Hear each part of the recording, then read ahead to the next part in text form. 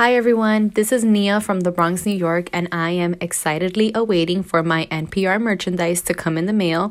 My husband bought me an NPR t-shirt and coffee mug that I've been wanting for a long time, and it was a congratulatory gift because I also finished paying off all my credit cards. Yay!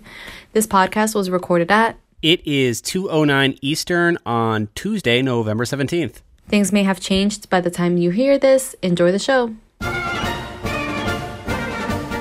That deserves a big congratulations. We also have face masks that I hear are really great. I saw the face mask. Congratulations, and we can vouch for these mugs. They are big. You get a big amount of coffee or tea in them. They are solid mugs, and you will feel congratulatory when you drink from them. Hey there, it's the NPR Politics Podcast. I'm Scott Detrow. I cover the Biden transition. I'm Kelsey Snell. I cover Congress. And I'm Deirdre Walsh, congressional editor.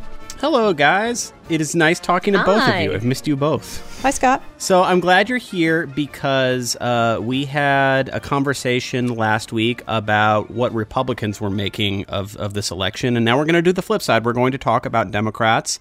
And they lost seats in this election despite Joe Biden's victory. They have one of the slimmest House majorities in decades. And progressives and moderates are at odds over what exactly went wrong because, Kelsey, let's remember, Democrats and Republicans expected big Democratic gains this year, and that just did not happen. Yeah, it was really interesting because going into the election, we were hearing from both parties, like you said, that they were expecting that Democrats were going to gain seats. I had a Republican say to me that they thought a really good night on election night would be if Republicans were able to hold Democrats to single-digit gains. That is the opposite of what happened. They've had some significant losses, and a lot of the losses happened in these majority maker districts, which is what we call those districts that Democrats won in 2018 by defeating Republicans. And the argument now is why? Why were they losing in these districts in the first place? And some people say that it's about progressive policies. Some people are saying, well, it was because we were polling incorrectly and didn't spend our money right. Mm-hmm. There's a lot of finger pointing, and it's mostly Democrats pointing their fingers at one another. In Deirdre, we now have very different theses for what went wrong. Moderates like Abigail Spanberger and Connor Lamb have been pretty outspoken about what they say is the problem. People know what the verb defund means. And I have had people just across the spectrum say that they don't want to see our local police departments defunded. I think it's a combination of policy differences and messaging differences. The progressives who were pushing some of their policies in terms of reforming police or as activists said, defunding the police, have sort of a national profile and national ID that the moderates in a lot of these competitive swing districts just didn't have and had to contend with and had to continually answer for when Republican opponents linked them directly to these ideas and ads, with pictures of people like AOC and members of the Squad contending that they're part of the socialist left that wants to defund the police. And they just didn't have enough time and enough sort of leeway to respond to those attacks in a way that was effective. And I think that they were worried that their constituents or independent voters were more focused on the coronavirus and the economy, and instead they were bombarded by messages about Democrats wanting to essentially defund local police departments. One of the things that Spanberger said specifically after she was saying this is that after she was talking about, people knowing what defund means, she was really frustrated, she said, because these national slogans don't really speak to the policies that Democrats have been passing. And her frustration is that, Democrats are using a term like defund when they've actually passed a comprehensive policing bill that did not defund the police and did a whole lot of other things. And she wants Democrats to be focusing not on catchy slogans, but on talking about what they actually do when they vote, when they write policy. And if they want to have a catchy slogan, she thinks that they should actually be reflective of the policies that they pass. So is this a messaging conversation? Is this a policy conversation? And what is the response from progressive lawmakers from big cities who are effectively being told not to say the things they believe out loud? As you can imagine, they don't really love being told that. Progressives that I was talking to have said that, it wasn't progressive policies that were the problem, and that candidates that ran on progressive things like Medicare for All won. They leave out the part that a lot of the people who won on those messages won in pretty heavily Democratic districts.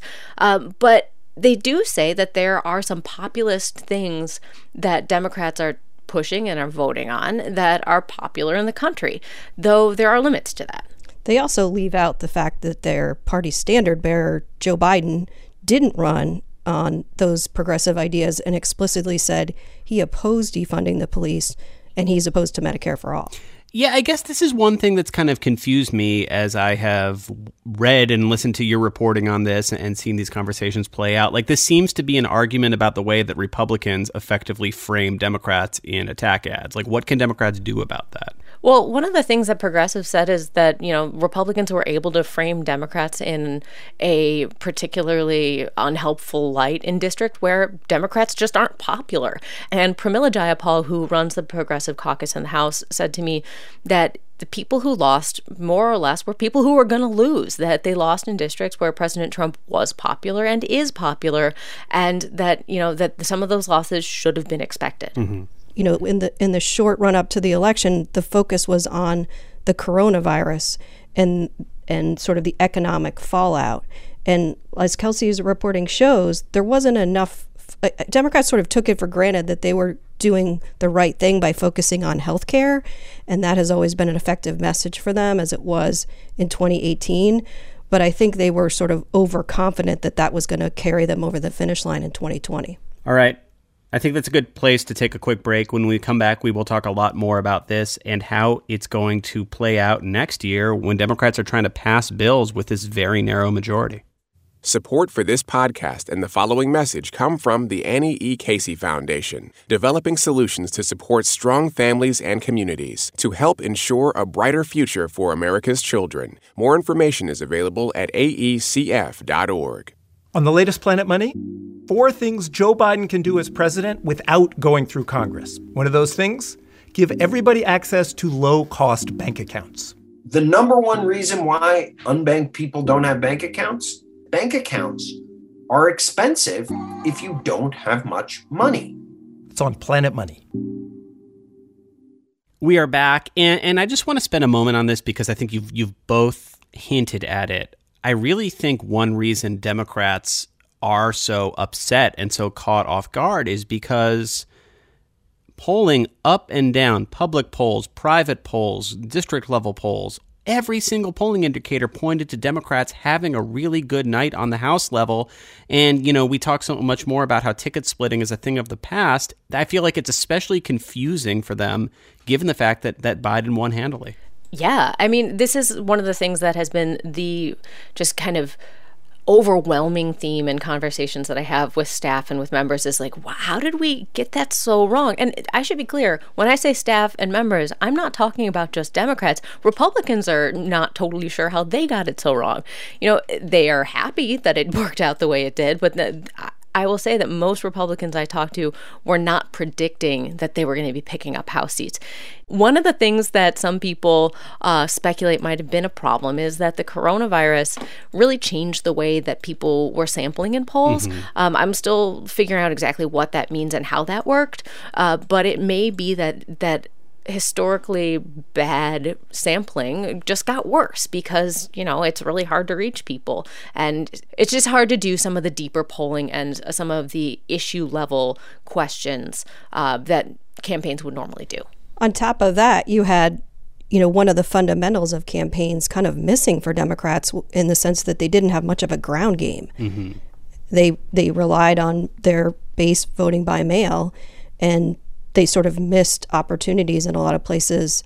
I mean, Kelsey and I were looking at some of these races that they haven't called, and those are places where Republicans were out, door knocking and canvassing in the final weeks of the campaign. And that made those sort of toss-up competitive races, it gave the Republicans the edge. So let's look forward. Democrats have a very narrow House majority. They're actually going to temporarily lose one more seat because Louisiana Democrat Cedric Richmond, who's a longtime ally of Joe Biden, is going to be leaving the House in order to join the Biden administration. How is this going to play out governing? And let's start first with leadership elections that are coming up. Any sense of whether this frustration and different views of what went wrong plays out in which Democrats are elected to lead their party? In terms of leadership elections, we don't expect the top slots to change. House Speaker Nancy Pelosi is expected to be reelected to what will be her fourth term as Speaker on Wednesday. And we do expect, her top lieutenants to also be reelected to their positions. There is still an effort to try to bring in more diverse and younger Democrats to the leadership table at some of the lower rungs on the leadership ladder. And some of those races are competitive. But I do think that there is still some leftover angst about the election results and the fact that the top three leaders in the House Democratic lineup are, Pelosi in, 8 being 80. And does this mean that Pelosi will stick to her pledge that this would be her last term as Speaker? And what does that mean in terms of opening up opportunities? Mm-hmm. I mean, I think the fact that Richmond is leaving is a sign of what's happened to a lot of sort of young, up-and-coming House Democrats or younger, that they've chosen to seek higher office or seek other positions outside of the House Democratic caucus as a way to move up in their political careers, as opposed to sort of waiting around to see if they could launch a competitive challenge to a top leader. Yeah, and you've both covered Congress for a long time. Can you just explain what it really means to have a really narrow majority compared to a big majority? Obviously, Democrats are still going to control the floor, what votes come up when, and that's really important. But just the different dynamics that Nancy Pelosi and other leaders are going to be dealing with as they try to get controversial items across the line in tight votes. It means that it's probably harder for them to pursue controversial things really on either side of the ideological spectrum. Because if you don't have the majority there, like say if progressives say that they don't want to vote for a bill that they don't think goes far enough on climate change, they can vote no along with Republicans for completely different reasons. It doesn't matter why they're voting no, it just matters that they did.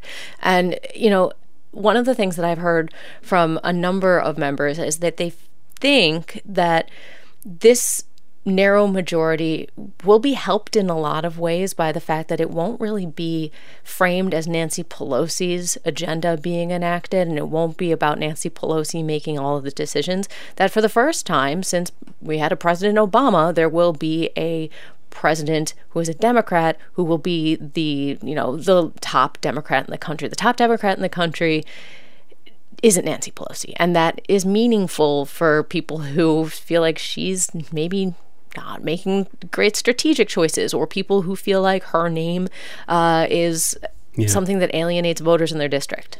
That's a good point. This is now Deirdre, you mentioned this would be her fourth term as Speaker, given the fact that she was Speaker, went back to being Minority Leader, and came back to Speaker. This is, interestingly, the second time now that Nancy Pelosi will make a turn from being the main figure of opposition to a president to suddenly working with a president from her own party to try to get a lot of stuff passed. It is, and I covered her when she was Speaker under then President Barack Obama, and she dealt with internal tensions inside her caucus just like the ones she's facing now. And then the big fight was over health care, and she had a bigger margin then. I mean, as Kelsey mentioned, it's just going to be so much harder for her to try to get through any sort of major policy changes that President-elect Biden wants to get through. They're just going to have to dial back expectations within their own ranks and for the public. Yeah. I mean, they promised a lot of big things, but in a narrowly divided House and likely divided Congress, there's just a limit to what they're going to really be able to get done. Yeah, and it looks like that first big legislative fight will be over another round of coronavirus relief, which of course continues to be stuck in the current Congress. All right, and again, we had a very similar conversation about the Republican side of things in the podcast last week, if you want to check that out. I'm Scott Detrow. I cover the Biden transition. I'm Kelsey Snell. I cover Congress. I'm Deirdre Walsh, congressional editor. Thank you for listening to the NPR Politics Podcast.